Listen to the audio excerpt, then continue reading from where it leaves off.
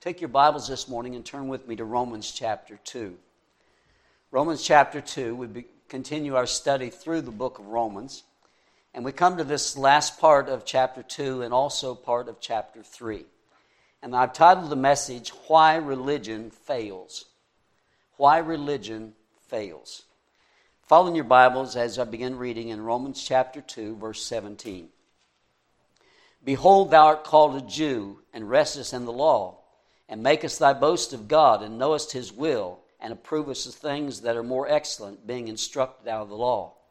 And art confident that thou thyself art a guide of the blind, a light of them which are in darkness, an instructor of the foolish, a teacher of babes, which hast the form of knowledge and of the truth in the law. Thou therefore which teachest another, teachest thou not thyself? Thou that preachest a man should not steal, dost thou steal? Thou that sayest a man should not commit adultery, dost thou commit adultery? Thou that abhorrest idols, dost thou commit sacrilege? Thou that makest thy boast of the law, through breaking the law dishonorest thou God?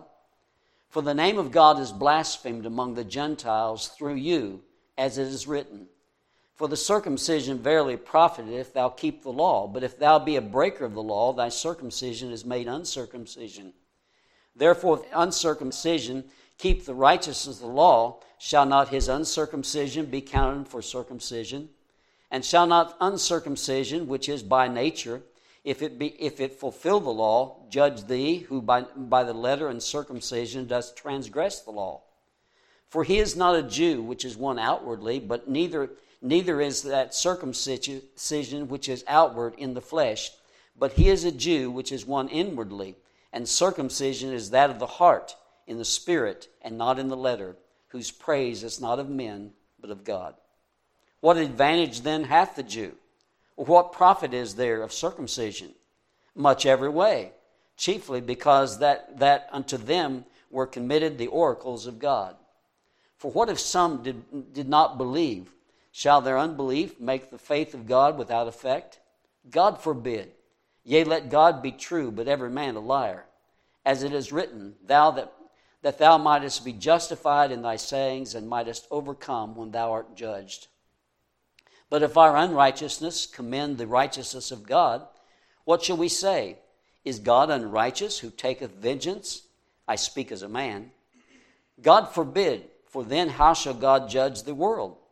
For if the truth of God hath more abounded through my lie unto his glory, why yet am I also judged as a sinner? And not rather, as we be slanderously reported, and as some have affirmed that we say, let us do evil that good may come, whose damnation is just. Let's pray. Father, we thank you today for the assembly of your people. We thank you, Lord, for everyone who's here today, and we ask that you might meet our needs from your word. Remind us, if we truly know Jesus Christ as our Savior, that it's not being a part of this church that saves us. It's knowing Jesus and his forgiveness of sin, being justified by him. It's all because of you. And we thank you for that, Lord. But if someone might be here today who thinks they're going to heaven because they are associated with church or they're religious, I pray that you'd help them to realize that that's not the way it is. Nobody gets to heaven by being religious. Nobody gets to heaven by being good. So, Lord, teach us this lesson from your word today. And we do pray for those who are hurting today in Texas because of the tragic massacre that took place this past week. Lord, I just ask that you might comfort those families, bring people to them, Lord, who know Jesus if they don't know the Lord. And I pray that they might come to know Jesus at this time. Lord, I just ask that you might work in our country. We need revival, but before revival comes, there's going to have to be repentance. So I pray that you might work with our country, Lord. And if it's your will, that you would even yet spare us, even though we deserve judgment. We ask that you might give enablement to bring the message. We pray in Jesus' name. Amen. There is no doubt that we live in an ungodly, wicked age. The massacre of the 19 children and 2 teachers in Texas this past week reinforced what we already know, and that is evil is real. Evil is present. and we are never guaranteed that it will not affect us. It seems that our culture gets worse and worse. So many today are calling evil good and good evil. People hoard money and they hate God. They glorify the sinner and they grumble about the saint. They bow at man's word and they bellyache at God's word. It seems that as we look around, everything's going wrong in our country. Immorality such as adultery, fornication, homosexuality, prostitution, and pornography are approved. Men are calling good evil and evil good. Killing of babies in the womb is approved all the way through 9 months of pregnancy. And if it so happens that the baby that they tried to abort survives the abortion, many in our country want to kill that baby even though it's still alive after the abortion attempt. Weak on crime advocates are fine with letting hardened criminals loose.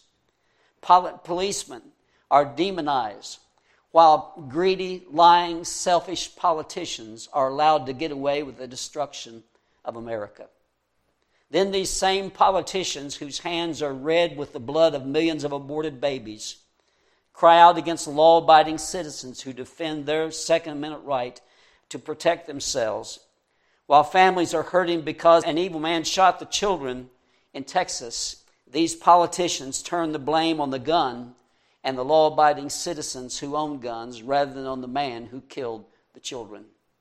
All of this has happened right before this Memorial Day weekend. On Memorial Day, we honor those who gave their lives to defend our country and our freedoms.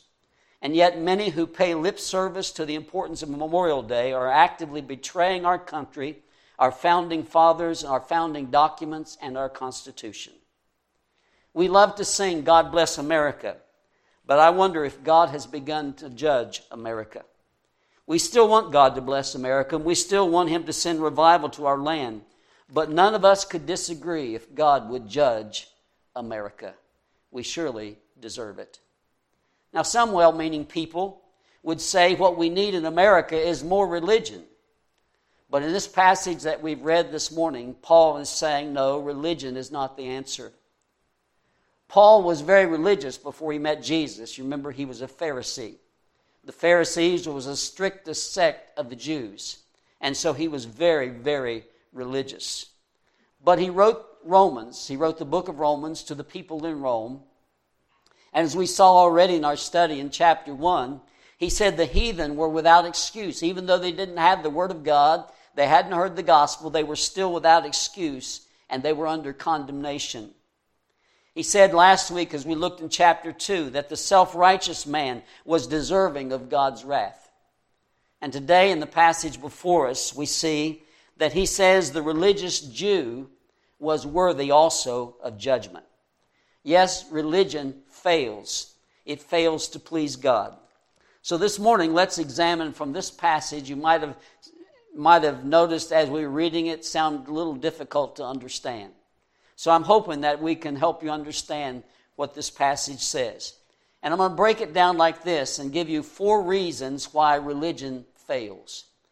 Religion in itself fails. First of all, religion fails because it trusts in its possessions. Now, what did the Jews trust in, as we saw in this passage? Look at verse 17. Behold, thou art a Jew, and restest in the law, and makest thy boast of God. The Jews were the people who said, we know the true God. The true God, the only God, is our God. And they were right in a sense that they did know about the true God. Isaiah chapter 45, verse 18, the Lord says, I am the Lord, and there is none else. I'd like to reinforce that this morning. There is no God except our God, and that is Jehovah God. That is the Lord. That is the one of the Old Testament, the one of the New Testament. God the Father, God the Son, God the Holy Spirit, and Jesus, who came to this earth, is God incarnate in the flesh. He came to die for our sins. There is one God, only one. Many people worship Allah. Only thing is, they don't know Allah doesn't even exist. There is no such person. He doesn't exist because there is no God but one God, and that's the Lord Himself. And so the Jews were right. They had this one God as their God. They believed in Him, And so they trust in that. They possessed the only God of the universe. But they also trusted in another possession, and that is they possessed the law. Notice it says in verse 17, they rested in the law.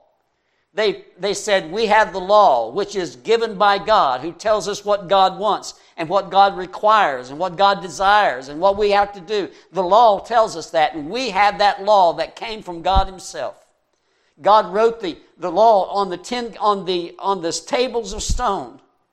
And God gave the complete law to Moses, and it came from God. That one God gave us the law. And they said, we have the law.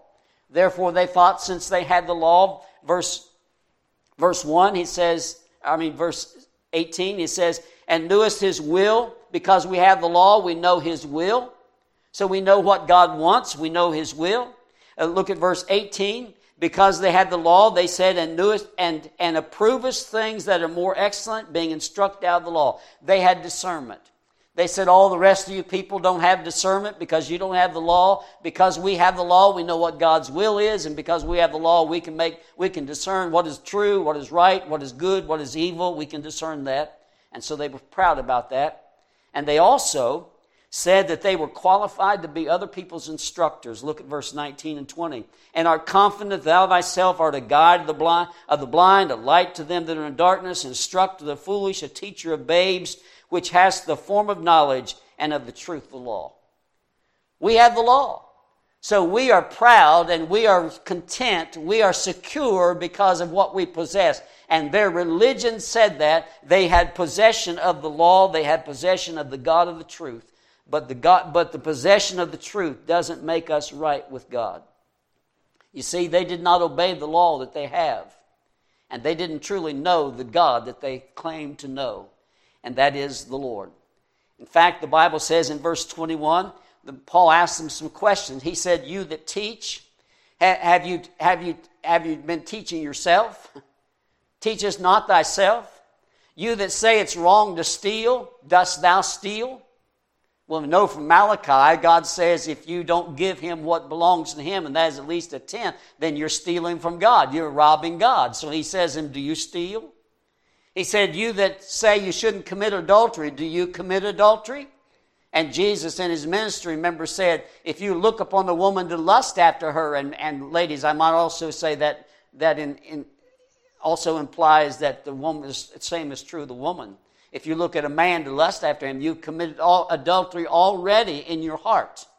And so he asked them this piercing question. You say it's wrong to commit adultery, but do you commit adultery? And then he says in verse 23, or verse 22, he says, that thou sayest a man should not commit adultery, doth thou commit adultery? And abhorrest idols, dost thou commit sacrilege? You abhor idols, but do you commit sacrilege? Sacrilege means desecrating temples. You remember Jesus showed in his ministry they desecrated temples because you remember he went into the temple and drove out the money changers and then sold doves and all of that. They were making a place of merchandise and they were just getting rich on the temple itself. They didn't really care about God, but they were getting rich on those things. And he said that's wrong, so they desecrated the temple. And so Paul asked him this question. And then verse 23, he says, thou that makest thy boast in the law, through breaking the law, dishonorest thou God? You make your boast that you have the law, and yet you break the law. Don't you dishonor God in doing that? And so he's pinning them down and making them realize that possession of your possession of the God of the universe, you do believe in the true God, and your possession of the law does not make you right with God. You see, they were hypocrites.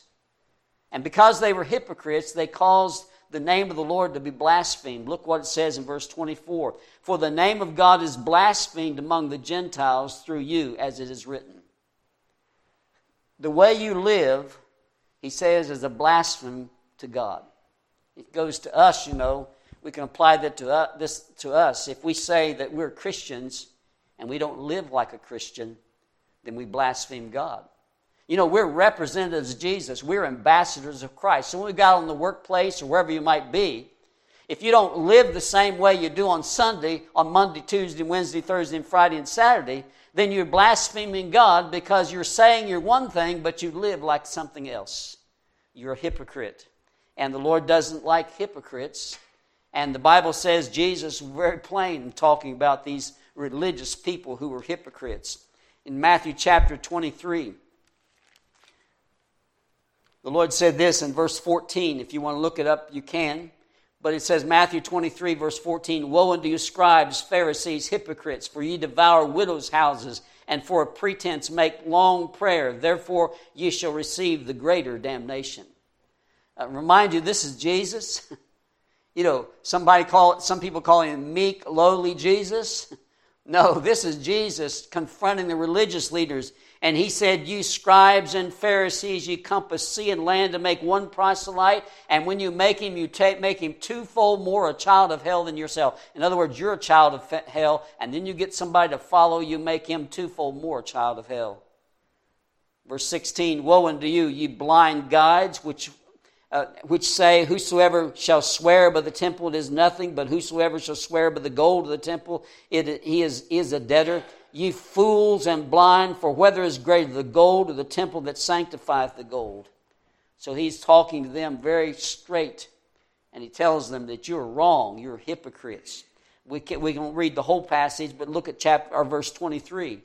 It says, "Woe unto you, scribes and Pharisees, hypocrites, for you tithe of mint and anise and cumin, and have omitted the weightier matters of the law, judgment, mercy, faith. These ought ye to have done, and not to leave the others undone. Ye blind guides, which strain a gnat and swallow a camel." This is Jesus. This is Jesus talking to these people. You strain a gnat and swallow a camel. He's saying that you concentrate on these little things, then you forget the much bigger things. You make sure you tithe and all of that, but you treat people terribly. And so he condemns the religious person.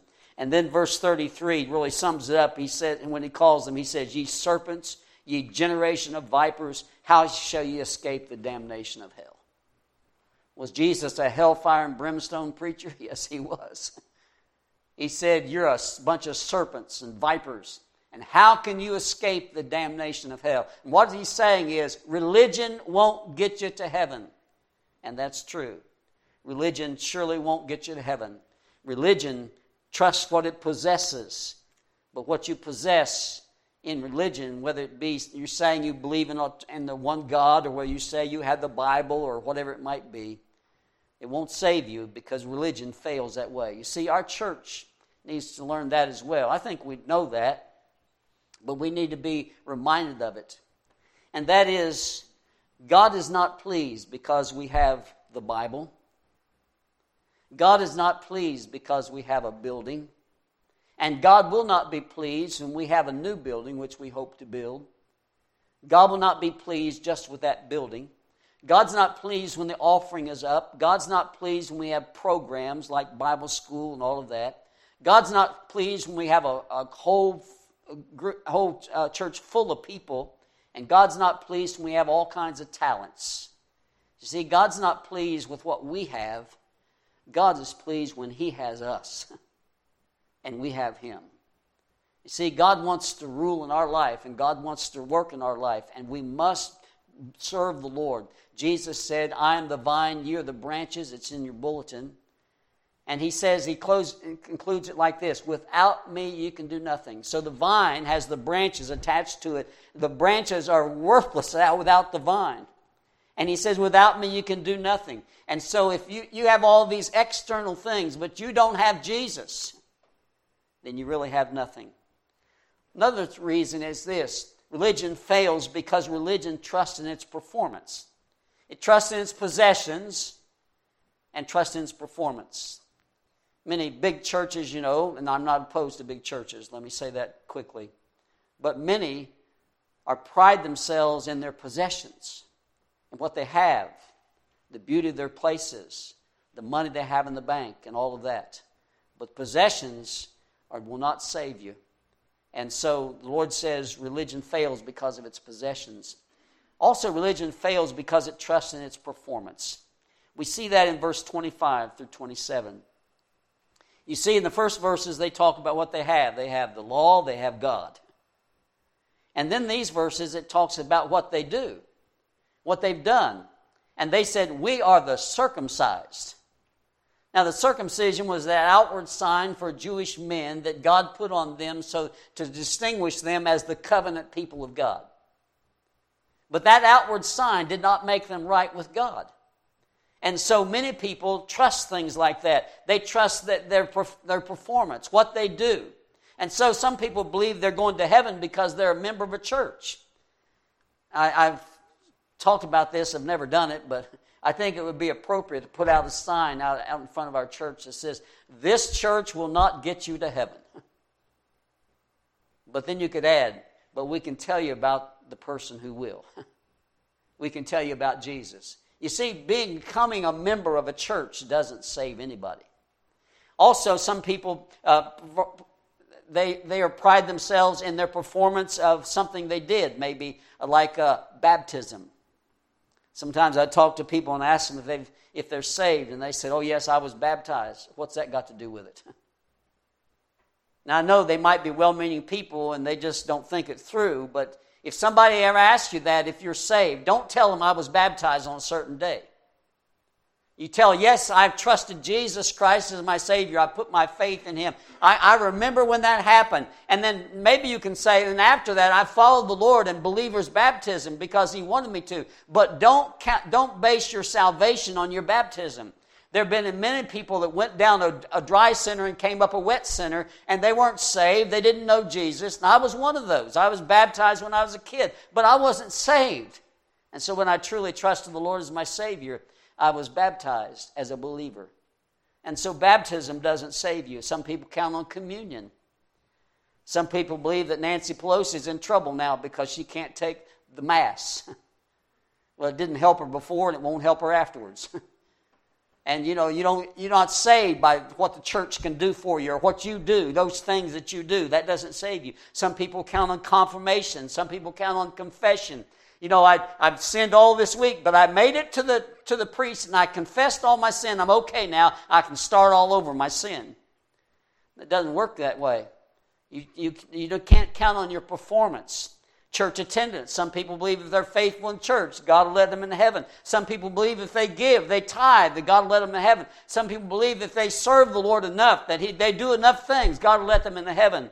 But the truth of the matter is, that's all just religion. And religion will not save you. The Jew thought he was right because he was circumcised. It was an outward sign, but it did not speak of an inward reality.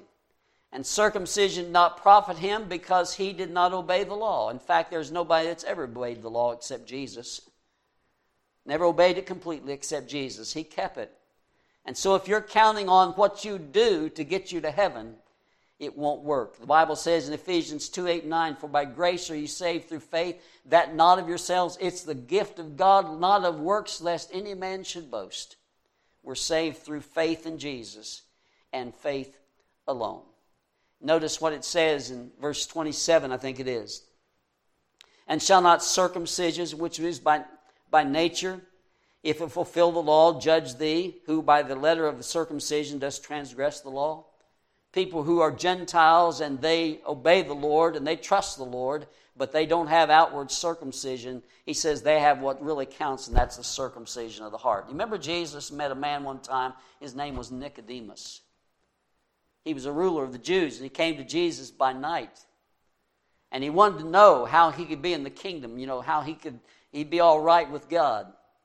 And God told that ruler of the Jews, that very strict religious man, who's one of the most religious people in that day, he said, "You must be born again." Your outward circumcision didn't do it. There must be a change in the heart, and only God can do that. You must be born again. So if anybody here is counting on how good you've been or how religious you are or anything like that, forget all of that, because there's only one way to be saved, and that's through what Jesus has done for you. You believe that, and when you believe that, God changes you inside, and God makes you a new person. You're born again. And so religion that fails because religion counts on its possession and religion counts on its profession. But then there's another reason that religion fails. And that is, religion fails because it trusts in its pedigree. Look at verse 28. For he is not a Jew, which is one outwardly, neither is he that is circumcised, which is outward in the flesh, but he is a Jew, which is one inwardly, and circumcision is that of the heart, in the spirit, and not of the letter, whose praise is not of men, but of God. Now, what does that mean? Some people take that and say that, being a Jew is nothing. In fact, that we as Christians are Jews. Now, the Bible never teaches that, my friend. The Bible never teaches that because you're a Christian, you're a Jew. The Bible says that there is a Jewish people, and that they are God's covenant people, and through Him God promised certain things, and through Him God gave much of the Scripture, and through the Jew God gave the Savior, the Lord Jesus Christ. Jesus was a Jew, and God has a plan for the Jew in the future. And God's going to fulfill those promises to the Jew. And so the Jew is a chosen people. But God is saying that just because you're outwardly a Jew, your pedigree, you were born a Jew. And it's who you are. And because of that, doesn't mean that you're going to be right with God. A lot of Jews will go to hell. Why? Because they didn't trust Jesus as their personal Savior. And so it's not your pedigree. A true Jew is one who is praised. You see, the word Jew comes from the word Judah. And Judah means one praised. And God is saying this: God will not praise you because you are a Jew. God will only praise you if you have what pleases Him. And there's only one thing that pleases Him, my friend, and that's the righteousness of Jesus Christ, which is applied to your account when you trust Jesus as your Savior. And so God says that being a Jew doesn't save you.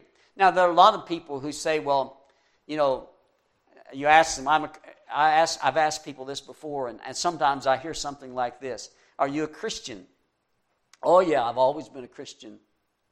Well, if they say that, it's not true. I've always been a Christian. My dad and mom were Christians. My grandpa and grandma was Christian. In fact, my grandpa was a Baptist preacher. Well, let me ask you something. What does that got to do with it? What does that have to do with it? You're not saved because of what family you're in. You're not saved because you were born in a Christian family and your family's always been Christians. You're not a Christian. You haven't been a Christian all your life because you were born a sinner and you were apart from God. You're at enmity with God and you didn't deserve the Lord. You were dead in sins, and there had to come a time when you responded to the gospel of the Lord Jesus Christ, that He died for your sins, that He rose from the grave, and He wants to be your Savior. He will save you if you'll put your faith and trust in Him and you cry out to God and ask Him to save you. Only if you've done that are you a Christian. You're not a Christian because of some pedigree. You see, God has no grandchildren. Let me say that again. God has no grandchildren. You are not saved because somebody else was a Christian. You're not saved because you're in a godly family. You must trust Jesus yourself. God only has children, born again, who trusted Jesus as their Savior. Also, there's another thing, and that is religion fails because it trusts in its possessions, it trusts in its performance, it trusts in its pedigree, and it trusts in its persuasiveness. You see, Paul was a Jew, and he was a strict Jew before he trusted Jesus as his Savior. He was a Pharisee. And he knew what these religious people did if you backed them in a corner, and that is they argued with you. And so Paul, I believe, just gives some of their arguments because he knew what they would say. And so in chapter 3, he starts some of those arguments. And notice what he says. They trust, and religious people do this, if you pin them down and say, well, this doesn't work, this doesn't work, this doesn't work, then they'll argue with you. And they might argue their sincerity. They might argue their experience. They might argue human logic. They might argue those things, and they're going to argue about it. But Paul says, I'm going to just tell you what some of you will say. He starts by saying in verse 3, what advantage then hath the Jew? You might say, well, if you tell me that we're not saved because we're a Jew, we're not going to heaven because we're a Jew, then what good's it to be a Jew? And Paul says, well, much. I mean, it's through the Jews that we receive the Word of God.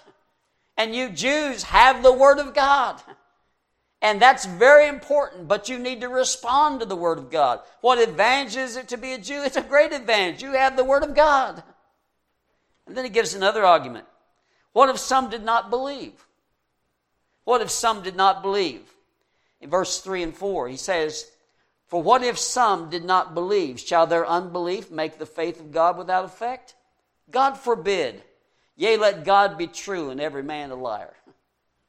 You see, it's like this. I think I've told you the story. I heard one time about the lady who was talking to her pastor, and he said, Pastor, God said it, I believed it, and that settles it. And he corrected her. He said, ma'am, that's not true. God said it, that settles it, whether you believe it or not. And that's good to remember. And that's what these people were saying. You know, what if some don't believe? Does that make it no good? And he says, no. Let God be true and every man a liar. And then he gives another argument. Look at verse 5. He says in verse 5, he says, but if our unrighteousness commend the righteousness of God, what shall we say? Is God unrighteous who taketh vengeance? I speak as a man. He's arguing as a man. What's he saying? Well, if our unrighteousness actually means makes clearer the righteousness of God, is it right for God to judge us? I mean, because we're unrighteous, it just makes the righteousness of God seem even greater. I mean, He's so good, and you show us so bad. It actually makes God look better. How can it be wrong to make God look better? Isn't God wrong to judge us because we helped in His presentation of His glory? And Paul answers, God forbid. If that was true, how would God be able to judge the world? And all of you Jews know that He'll judge the world. And then he gives another argument. It's found in verse 7. If the truth of God is made clear because of my lie, why am I judged as a sinner? So, I lie, but when I lie, it makes God's truth look even better. And that's true, God's truth against your lie sure makes you look bad, doesn't it? And in anything, it just makes God look better. And so their argument is that, since the truth of God is made clear because of my lie, why am I judged as a sinner? Since my lie makes God look better, I should keep on doing evil so good may come of it. You remember Paul wrote in chapter 5, verse 20, he says, where sin abounded, grace did much more abound. So he said, well, if that's true, sin abounds, grace much more abound. Well, let's sin so grace can abound. And then he answers this, anyone who would say such a thing deserves the damnation that will come to them. That's our answer to them. You see, persuasion will never get you to heaven. Some people have the idea that if I die, I face God, I'm going to tell Him about my life. I'm going to tell Him, Lord, I know I didn't fail you, but you need to understand all these things happened to me. If you have that in your mind, that you're going to stand before God and argue, you just might as well forget that, because you won't say a word. I mean, you'll be dumbfounded when you stand before God. Nobody's going to argue with God. In fact, God told about some people who try that. Look at Matthew chapter 7. Matthew chapter 7, verse 21. He says, not everyone that saith unto me, Lord, Lord, shall enter into the kingdom of heaven, but he that doeth the will of my Father which is in heaven. Many will say to me in that day, Lord, Lord, have we not prophesied in thy name? In thy name cast out devils? In thy name done many wonderful works? And then will I profess unto them, I never knew you. Depart from me, ye that work iniquity. If somebody would even think about saying something like that to the Lord says, depart from me, I never knew you. If you think you're going to go to heaven because you have this case you're going to present to the Lord, and you're going to argue and say, Lord, here's why I think you should let me in. The Bible will say, the Lord will say, depart from me, I never knew you. You see, my friend, we don't get to heaven by religion. Religion will fail you. It will always fail you. Religion fails because it trusts in possessions. Religion fails because it trusts in performance. Religion fails because it trusts in pedigree. And religion fails because it trusts in persuasiveness. The only way to heaven is Jesus. And let's think about it for just a minute as we close. He has eternal life that He wants to give you. And the Bible says in 1 John 5, verse 12, if you have the Son, you have life. If you have not the Son, you have not life. You say, oh, I'm going to be accepted because of what I have. The Lord says, the only thing that is accepted is what you have in Jesus. If you have Jesus, you have life. If you don't have Him, you don't have life. What about my performance? Well, the Lord's already done all the performing. He's finished the work on Calvary. So when you really have this mindset that you're going to argue with God about what you've done, or you're going to tell people that you're going to get to heaven because of this, this, and this, you're saying to the Lord, what you did on the cross of Calvary is not sufficient. Jesus said, I paid for your sins. I paid for all of them. And I want to give you my eternal life. I want to give you righteousness applied to your account if you will trust and believe on me. It's not your performance, it's God's performance. And He did it on the cross of Calvary. As I've said many times, you don't get to heaven by doing things for the Lord. You get to heaven because He did something for you. And so that's the only way to heaven. What about pedigree? Well, He's the one with whom God is satisfied. God is satisfied with Jesus. He's not satisfied with you being a Jew or a Christian or a church member or a Baptist or whatever it might be. God's not satisfied with that. God's satisfied with Jesus, and that's all. But what about your persuasiveness? You don't need to argue because the Bible says if you trust Jesus as your Savior, you have the one to argue for you. And guess who that is? Jesus. He stands at the right hand of God and He intercedes for me. And if the devil would come and say, Lord, do you know what He did? Jesus will say, I paid for it. Lord, do you know what He did yesterday? He doesn't deserve to go to heaven because Jesus says, I paid for it. It's all paid. And so He intercedes for us. And so really it's His possession, Himself and eternal life. It's His performance. He worked for my salvation. There's nothing left for me to do. It's His pedigree. He's the one with whom God is satisfied. I'm in Him, so it's all about Him. And it's His persuasiveness because He is going to argue my case before God. I don't have to do any arguing. And Jesus will just say, I paid for that man's sin. And He trusted me as His Savior. All of his sins forgiven. And I put in the place of all those sins, I give Him my righteousness. He's accepted in the Beloved. And so we can go to heaven because of Jesus. That's why Paul was not ashamed of the gospel. And he could tell these religious people before he ever started this, in chapter 1, verse 16, for I am not ashamed of the gospel of Christ, for it's the power of God unto salvation to everyone that believes, to the Jew first and also to the Gentile. And so Jesus is our Savior. But let's close as we go back to the thought about America today. What's the problem with America? Sin. What's the answer for America? It's not religion. It's Jesus. What we need is Jesus. It's not that we need a new politician. It's not that we need a different president. That would be good. But that won't solve it. What America needs is Jesus. And we happen to be the ones who are ambassadors for Christ. And we can tell people about what Jesus did for them on the cross of Calvary.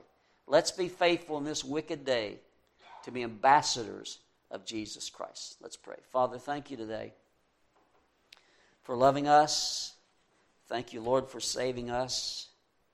And I thank You for giving us the privilege to represent You. But Lord, it might be that someone has come into the church service today. Maybe they've been here many times. and they don't truly know Jesus. We don't know that, Lord, but you do, and they probably do as well. And I pray that they'll not be ashamed to admit that and to come today and trust Jesus as their Savior. I pray that nobody in Sugar Run Valley Baptist Church will be content because they're a member. May they not be content because they are busy in the work of the Lord here. May they not be content because they give to you. I pray that they'd only have confidence because they have Jesus. And I pray that we might be good representatives of you, Lord. We ask in Jesus' name.